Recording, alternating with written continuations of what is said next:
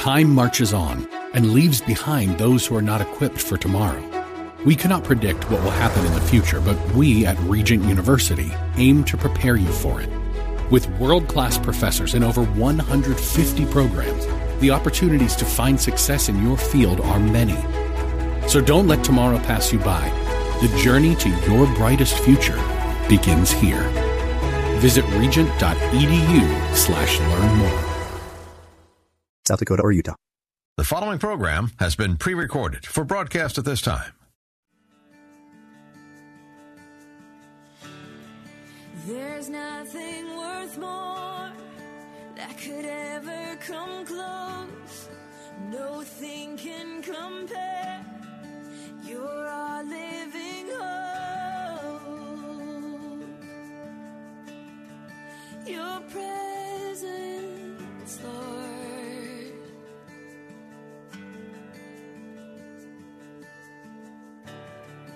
I've tasted and seen of the sweetest of loves, where my heart becomes free and my shame is undone. Your presence, Lord.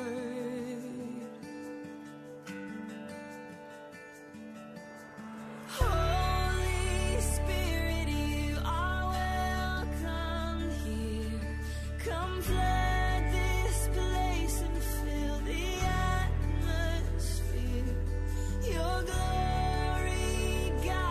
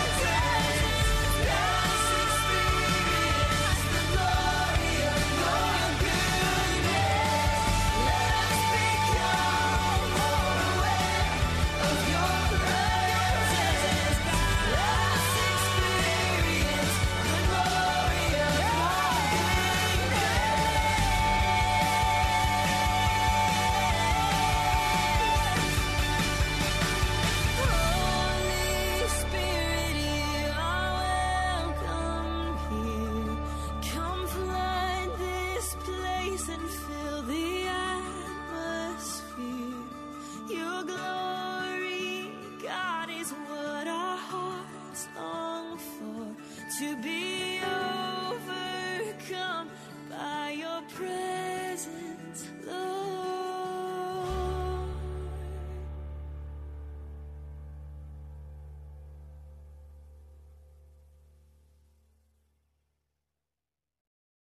The coming of the Holy Spirit.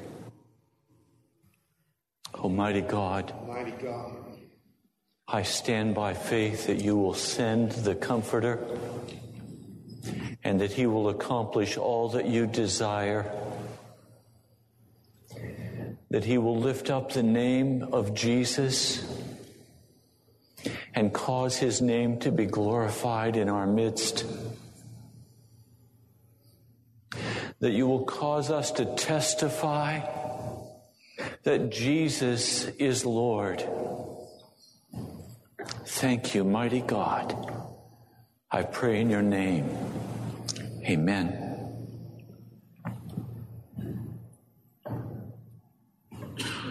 I attended a worship service.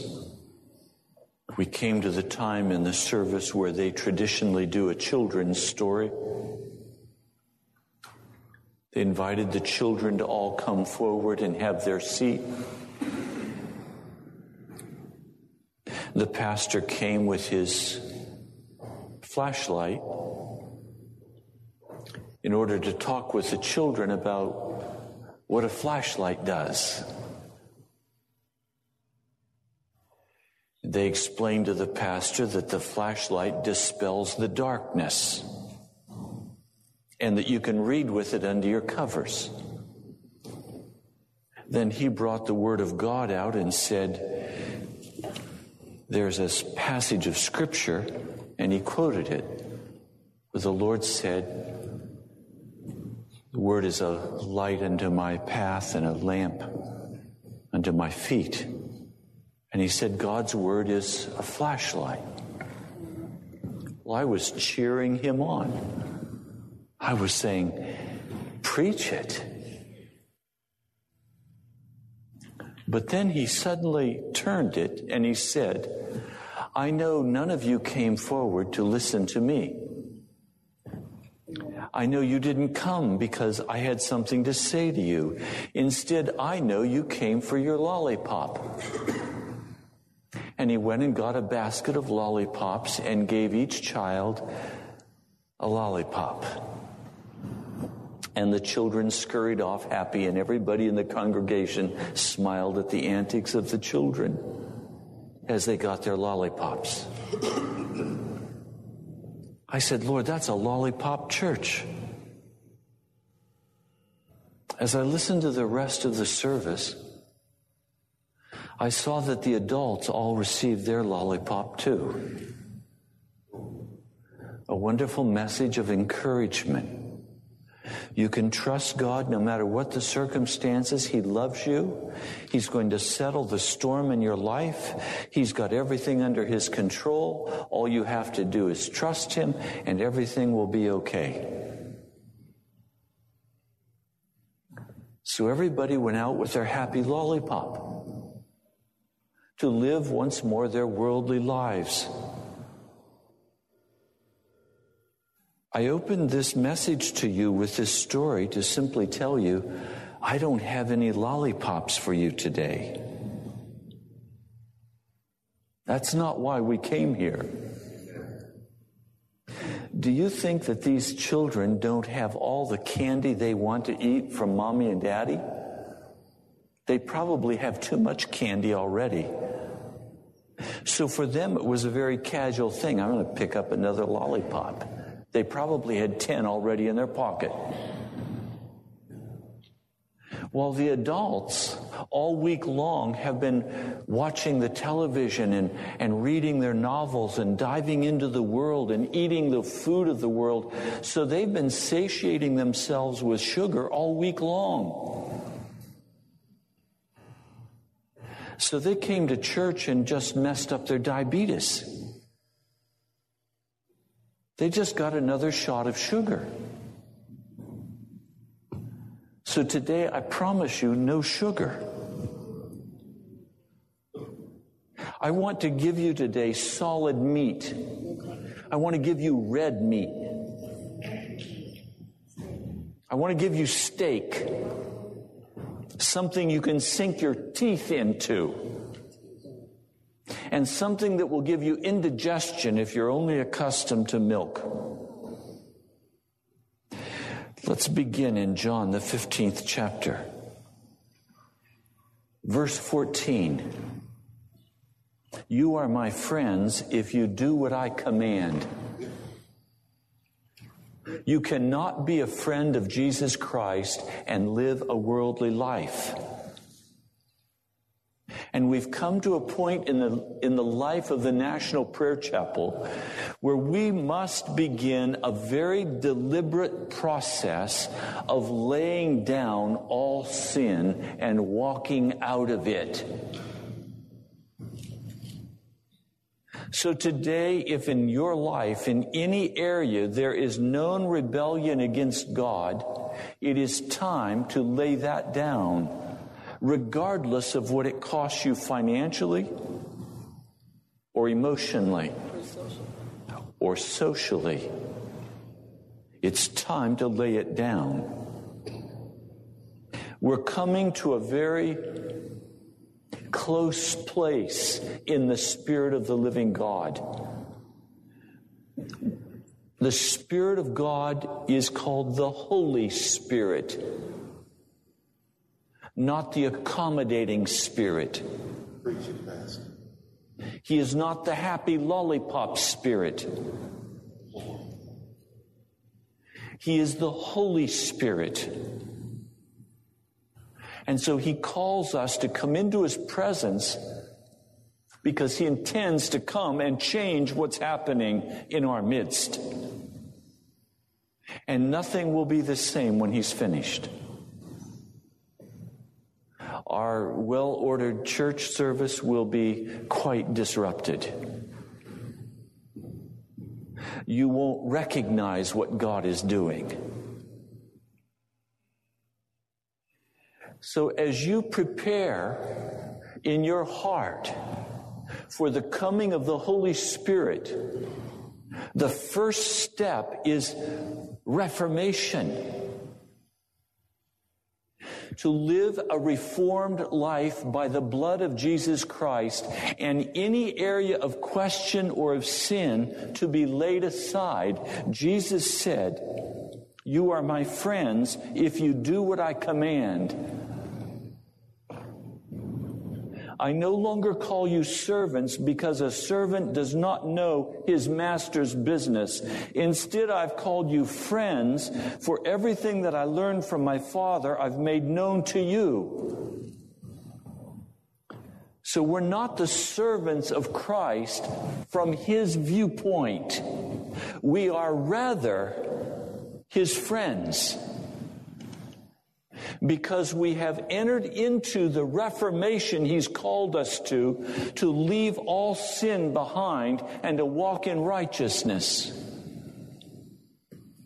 Now, this requires more than simply a passive walking through our lives, and I recognize we are all Americans. It is almost impossible for an American to enter into the kingdom of God. We have been so conditioned by every philosophy of the world that is floating around about us. We even get caught in foolish Gnostic theology. Gnostics have been a pain in the side of God's church from the very beginning. This wicked belief that my spirit can be saved and can be righteous while my soul can be filthy and dirty is straight Gnostic theology. Your spirit cannot be saved separate from your soul. But the Gnostics teach us that there is a division between the soul and the spirit in such a manner that the spirit can be made righteous while the soul remains wicked. That's New Testament Gnostic heresy. And yet it's a very popular belief today because We have accommodated the theology that teaches that Jesus at the cross finished everything, that he forgave me for all my past, present, and future sins, and so now I'm on my way to heaven, even though I am unrighteous, because I am covered by the blood of Jesus, and I am now made whole. I am declared righteous. That's simply another version of Gnostic theology. It's not the gospel of Scripture, it's the gospel of America. And we have poured our filth out into every ministry area around the world, and we have corrupted millions of people who had no sophistication. They thought the Western man knew it all. We have to come back and understand what the Scriptures teach about righteousness. And understand that we can't walk like the world walks. And we can't take these theologies from this place and that place and say, oh, I'm going to live by that from now on. He goes on, you did not choose me, I chose you and appointed you to go and bear fruit that will last. Then the Father will give you whatever you ask in my name. And this is my command, love each other. So there's a place now where he's saying that love is the fulfillment of the gospel. That when righteousness begins to flow from my life, it will be marked by compassionate love for another human being. It will not be selfish, self-centered, turned in on my self-love. It will be love that reaches out. Righteousness is the fruit that the Lord God of heaven is asking for.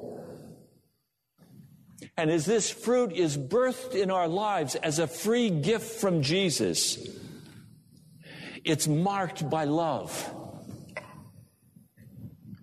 He continues, if the world hates you, keep in mind that it hated me first. If you belong to the world, it would love you as its own. If unrighteous people love you, there's something wrong. If unrighteous people find fellowship with you and see no difference between your life and their life and think you're like them, there's something desperately wrong in your heart. For Jesus said, if you belong to the world, it would love you as its own. As it is, you do not belong to the world. I've chosen you out of the world. Now, it's interesting. He's getting ready to tell us about the coming of the Holy Spirit. You would think he would not be talking about these subjects. But this is what he wants to talk about before he then shares what the Holy Spirit's going to do when he comes. You know, I was raised in an atmosphere that said when the Holy Spirit comes, that's when thrills and chills come. That's when the glory of God comes, and that's when everybody's out on the floor, and it's wonderful and exciting, and crowds of people come, and the church grows and everything. Some are even saying that's when the gold dust starts to fall from the ceiling, and your teeth suddenly are transformed into, your fillings are changed into gold. No, that's Baal worship. That's not the worship of the Almighty. Understand, Jesus is just now prior to his death on the cross, and he's giving to us the treasures of his soul. He's pouring out his soul to us in preparation for telling us that he's going to send us the Holy Ghost. If they persecuted me, they're going to persecute you also. If they obeyed my teaching, they'll obey yours also.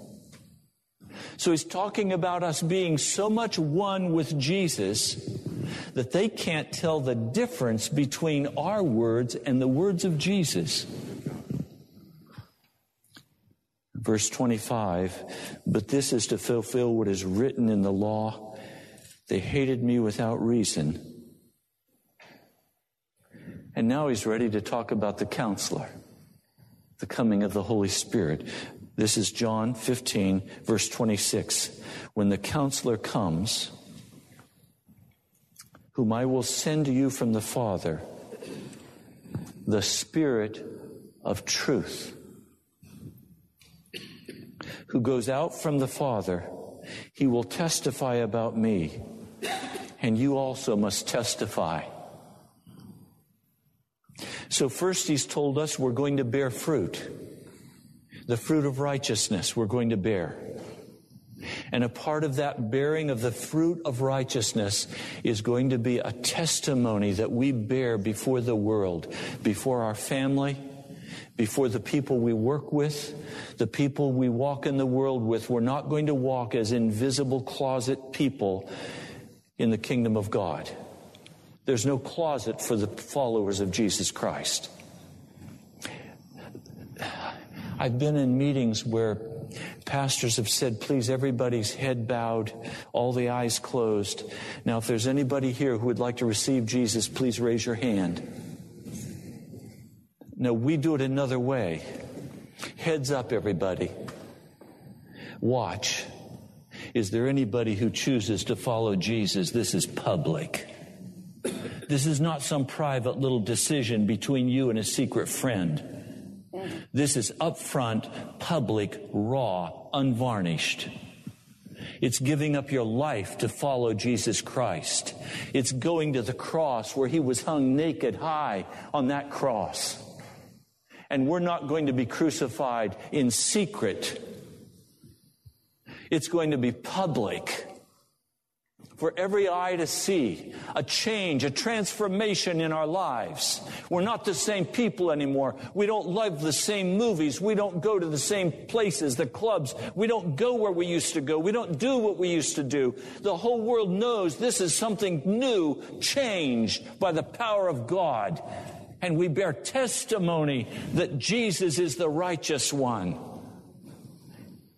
Some of you are still having difficulty in your spiritual walk because you refuse to apply the simple principle of confessing Jesus publicly.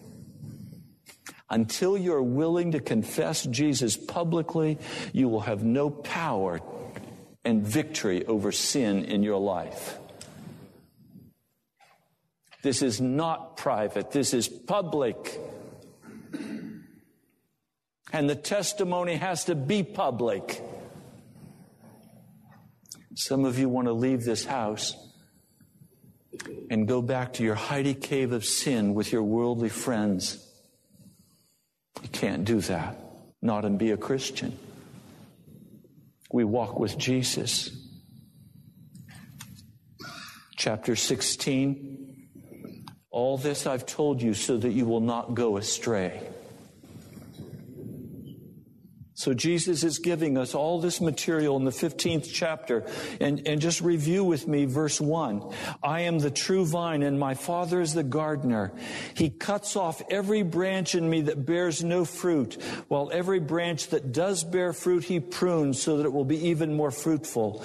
So a person who does not bear the fruit of righteousness, but who loves the fellowship of the saints, who loves the fellowship of the body of Christ, but chooses to privately and personally bear no righteousness as fruit, that person will be cut off and placed in a pile of other branches who all think they're very religious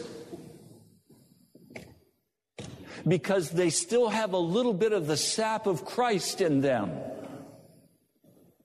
They think they're somewhere on the way to heaven. But they refuse to bear the burden and hardship of the discipline of the cross of Jesus Christ. And so they're cut off. And those who are not cut off are pruned. So it's either being cut off or being pruned. It's being cut back or cut off. And the Lord has said to me, "You're too big, Ray." Well, I know what he means. He means there's too much foliage in my life. He doesn't like leaves without fruit. So he trims off the foliage. Everything that would appear to be show, he wants cut off. He wants the fruit of righteousness born. So he's saying, I've told you all of this so you won't go astray. So you won't leave the path, the narrow path he's described for us. He says they're going to put you out of the synagogue. In fact, a time is coming when anyone who kills you will think he's offering a service to God. Ooh. Have you ever had somebody come to you and say, I'm going to straighten you out, brother? And they think they're doing God a great service. If that hasn't happened to you, I hope it does soon. I hope your life is salty enough that you cause somebody to be uncomfortable. Amen. Now he's ready to talk about the coming of the Holy Spirit. Verse 5, now I'm going to him who sent me. Yet none of you ask me, where are you going? Because I've said these things, you're filled with grief. Oh, the first thing the Lord wants to say to us, when he talks about the coming of the Holy Spirit, the first thing he wants to say to us is, don't get caught in your feelings. Getting caught in our feelings will block the power of the Holy Spirit. Our stand is on the blood of Jesus by faith in that blood. And our feelings will not turn us aside. This morning, Jan was very sick. I knew it was an attack from the devil. I knew because it only happens on Sunday morning. I said, Jan, maybe you can't go today. She got, in her very kind way, right up in my face. And she said, I'm going to the house of the Lord today if you have to carry me. I'm not going to go by how I feel. I'm going by what I know. If you're going to receive the gift of the Holy Spirit, you must stop now of taking any action because of how you feel. The Holy Spirit is not a matter of feeling. The Holy Spirit is a matter of truth and standing in that truth and not allowing yourself to be blown to the right or to the left, especially when a loving and kind husband or wife comes and says, there, why don't you just rest? Are you kidding? No, I'm going to the house of the Lord. Carry me if you have to. That's what we're called to. But I tell you the truth.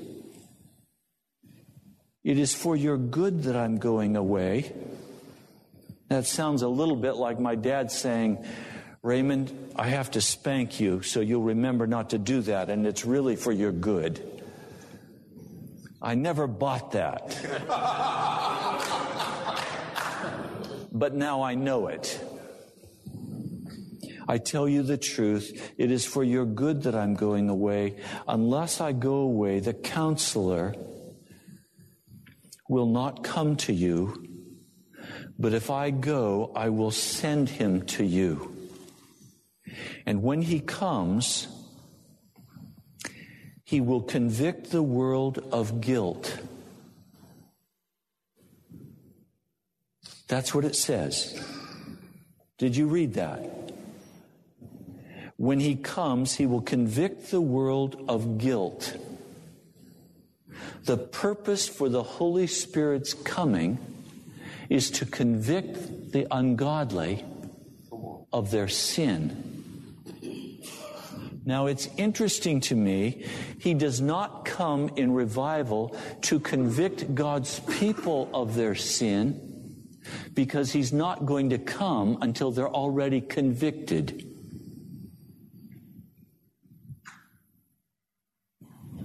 Now, this is against everything that I believed. I believe that when the Holy Spirit power and revival came, that's when everybody got convicted in the church, and that's when we got revived, and that's when we're changed into righteous men and women. Not so. Revival does not come to a people who've not camped quite a while in the Reformation camp. So already we have to have dealt with all of our sin. That's why I'm saying to you today, please, I plead with you in the name of Jesus, leave any questionable habit. Cast aside every leaning to darkness. Anything of questionable nature, stop. Go to a social event. All Christians. See the wonderful spread of food. And there are the brownies, and the cookies, and the pie, and the cake. And what do we say?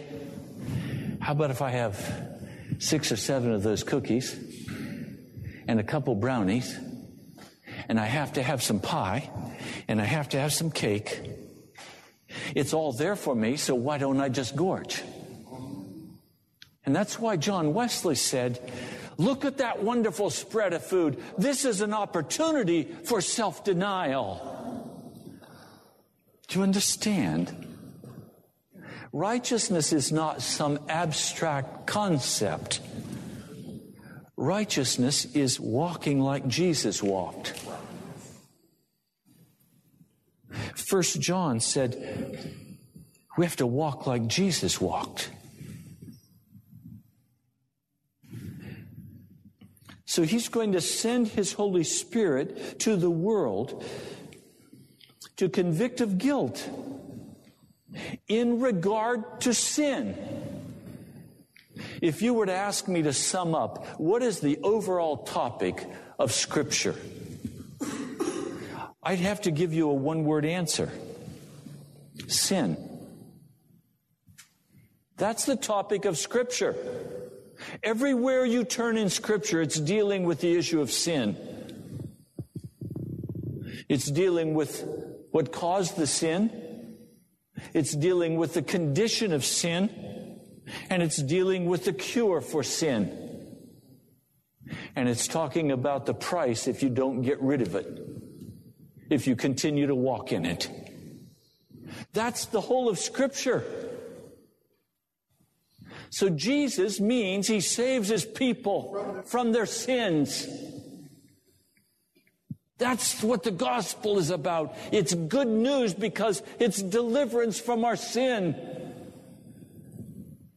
So now he's going to come and he's going to, like a laser, cut through in regard to sin in 3 specific areas. And I want to share these with you, not just because we need to hear it, but because I want you to see how we then begin to cooperate with the Holy Spirit regarding this work of the Holy Spirit with sin and conviction in the world. When he comes, he will convict the world of guilt in regard to sin and righteousness and judgment. In regard to sin, because men do not believe in me. I have struggled with that passage of Scripture. I have wept over it. I have prayed over it. And I've said, Lord, I just don't get it. What's it mean? I'll tell you what I'm hearing. All sin rises out of unbelief. Eve did not believe God. She believed the devil. Adam did not believe God. He believed his wife. All through Scripture, the story of sin is the story of unbelief. All rebellion against God has its root in unbelief. I don't choose to believe what God has said to me. I choose not to believe it. That is the very essence of the rebellion we're struggling with. Check your own soul. If there's an area in your heart of rebellion against God, ask it some questions, and you'll discover the root of the thing that has to be cut off is unbelief. In regard to righteousness, because I'm going to the Father where you can see me no longer. This is a much easier one. The Holy Spirit is coming to convict people of righteousness because they can no longer see Jesus. To see Jesus was to be convicted of unrighteousness. All you had to do was see the way he walked and the way he lived, and your sin was very apparent. And now he's saying, I want you to bear fruit, and I want you to testify. In other words, I want people to look at you and immediately be convicted of their sin. I want you to dress, I want you to speak, I want you to act in a manner that convicts others of their sin. So that when they see you, they see the glory of God on your countenance. They see the glory of God in your actions. You're walking righteous before God. So the fruit you're bearing is a testimony to everyone around you. Now that will cause some persecution. And so someone says to you, hey, come on, let's go to the movies. Well, the only reason they would ask you to go to the movies is they're accustomed to you talking about the movies like you know about them. The only reason they ask you to go to that is because they think you'd be comfortable there. It's evident that they think you're like them.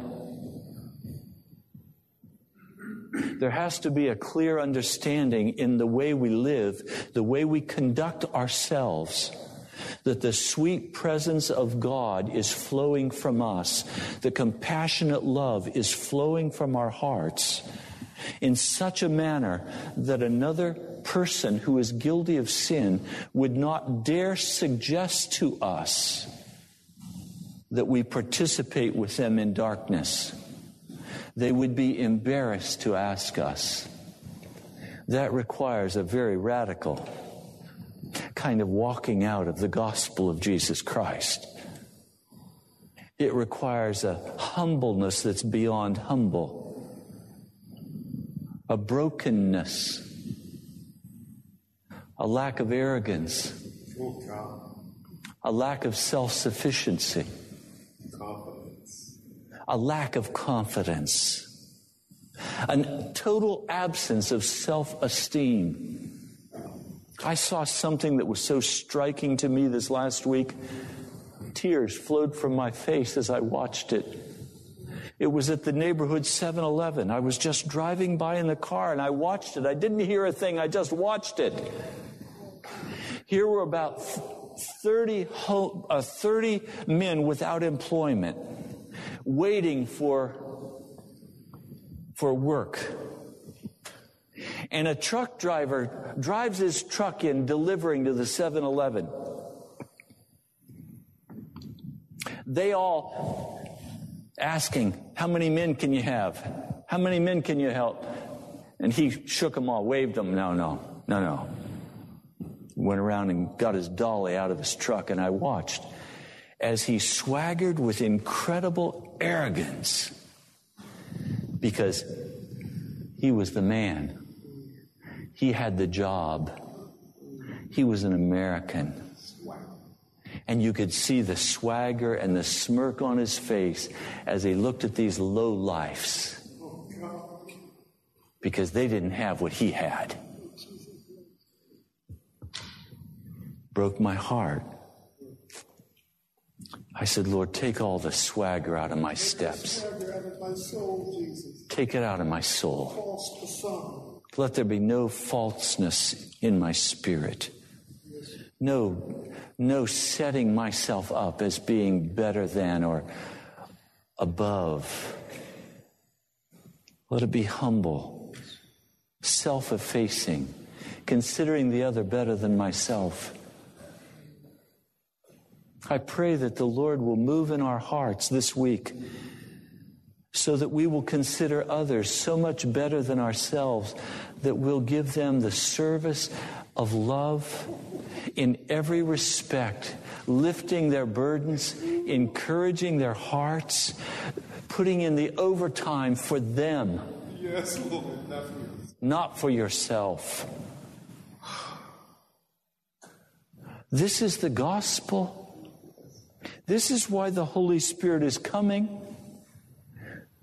To have men and women who testify by their lives of the righteousness of Jesus so that they will be convicted and fall on their faces and repent before God. And in regard to judgment, because the prince of this world now stands condemned. He's going to convict in regard to judgment because it's over. We're now watching the final scenes of Earth's history.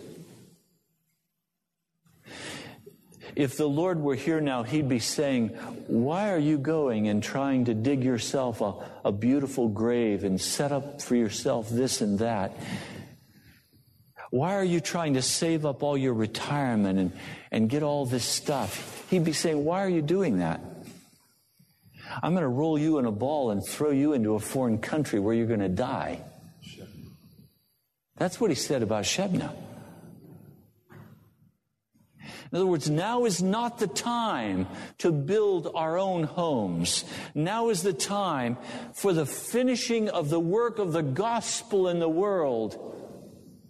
Now is the time of judgment upon this world. We've been crying out, Lord, send judgment unto repentance. The jury is still not in on whether God is going to send judgment unto repentance or judgment unto damnation on America. But America, as we know it, is finished. It's over. If you've been watching the news at all, you know that the economy of America is collapsing and that the federal government is going to go bankrupt, that inflation is going to skyrocket. This nation is not going to survive the judgments of God. And in the midst of all of this, God wants a righteous people who will proclaim the kingdom of God is at hand. It's time to prepare for it. Judgment begins in the house of the Lord. Judgments beginning in lollipop churches all over this nation. The Holy Spirit is withdrawing. He's leaving houses of worship desolate before Him. He's giving them over to the wickedness of their hearts. Judgment is here. So today as we come, our hearts are hungry for the Holy Spirit. But let's not hunger after the Holy Spirit for some emotional reason. Let's not hunger after Him because of the glory of God. Let's hunger after the Holy Spirit for the conviction of sin in the world. Let's hunger for the work of the gospel to be accomplished. Let's hunger for righteousness to rise up. Let's hunger for the lost and the dying to be saved, to be touched with glory. And let's prepare for that by laying aside every questionable habit. Let's prepare for that by absolutely confessing the name of Jesus. And only He be our source and our supply. Only Jesus be the heartbeat of our soul. Now, I'm troubled today because Jesus said, I have much more to say to you, more than you can bear. I feel like that today. I feel like some of you can't bear anymore.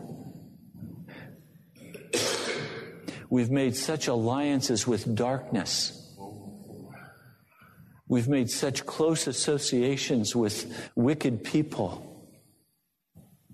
We've bound our hearts together so closely with those rooted in the world that to have them cut off would feel like our very soul was being ripped from us. How could we possibly choose Jesus over everyone and over everything? And yet this is the issue before us. I mean, why did you come to the prayer chapel? There's really only one reason for you to come to this house. And that is to be willing, or to be made willing, to die out and to be filled with the Spirit of God, to live a godly life in Jesus, to be utterly consecrated to Him. And some of you have guilty consciences today. You know, this last week you walked in darkness and rebellion, in doubt and unbelief. You know, this last week you walked arrogantly before God. You know He saw this. Some of you are withholding from the Lord Jesus, thinking that somehow you can withhold something for yourself like Ananias and Sapphira did. Coming and saying, I give myself to you, Jesus, but on the side, like Ananias and Sapphira, lying to the Holy Spirit and keeping your own lifestyle, keeping your secret sins, keeping your gluttony, or keeping your lust for pornography, or keeping some lust for success and ambition, continuing to try to control somebody, to be somebody because you're the man or the woman. You know, we have to recognize these things, and we can't come into church any longer and be invisible. It's an illusion. It's like when I had my little girls playing hide and go seek with me, and my little Heidi would put her head under the table with her legs sticking out and think she was hidden from her daddy. No, she wasn't hidden at all. Just her head was hidden. Do you think you're hidden from Jesus today? He sees you. He sees all of you. And that uncleanness has to be washed away by the blood. It has to be removed from your soul. The Holy Spirit is coming. We have to prepare for His coming. But when He, the Spirit of truth, comes, He will guide you into all truth. He will not speak on His own. He will speak only what He hears, and He will tell you what is yet to come. He will bring glory to me by taking from what is mine and making it known to you. Lord, prepare us for the coming of the Holy Spirit. Put such a hunger in our heart. Lord, put such a desire in our spirit. Humble us before you, Lord God of heaven. Let there be a total sanctification. Lord, let there be a total dying out to the world, to the flesh, and to the devil. Lord, let there be a rising up in our spirit that says, I am going to go through with Jesus. Even if the world disowns me, I will go through with Jesus. Lord, wash us today and make us clean. Prepare us for the coming of the Holy Spirit. I pray in your precious name, Jesus, by your blood. Amen. Thank you so much for joining us today. You've been listening to Pilgrim's Progress, brought to you by the National Prayer Chapel in Woodbridge, Virginia. Write to us at the National Prayer Chapel, Post Office Box 2346, Woodbridge, Virginia 22195, or visit us online at nationalprayerchapel.com. God bless you. We love you. Lord, we're praying for this city, looking down from the hill. praying for revival here. Oh, let our hearts be filled for the people of this city, Lord. United we will stand by your loving grace and mercy.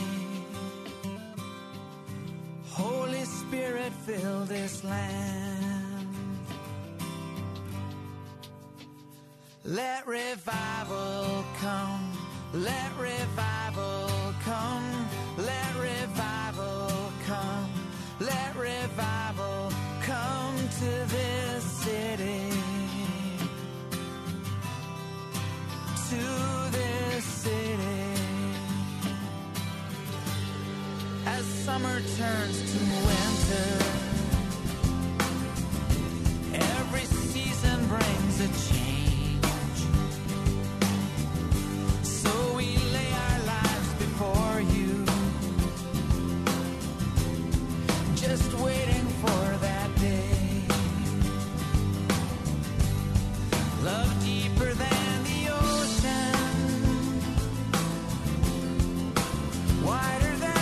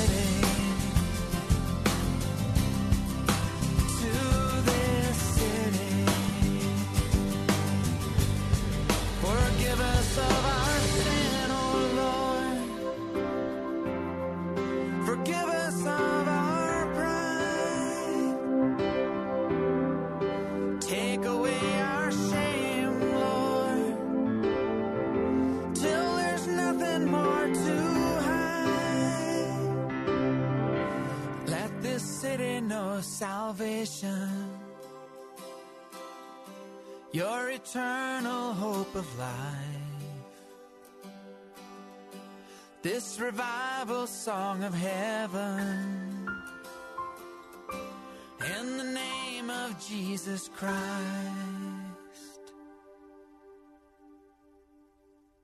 Let revival come.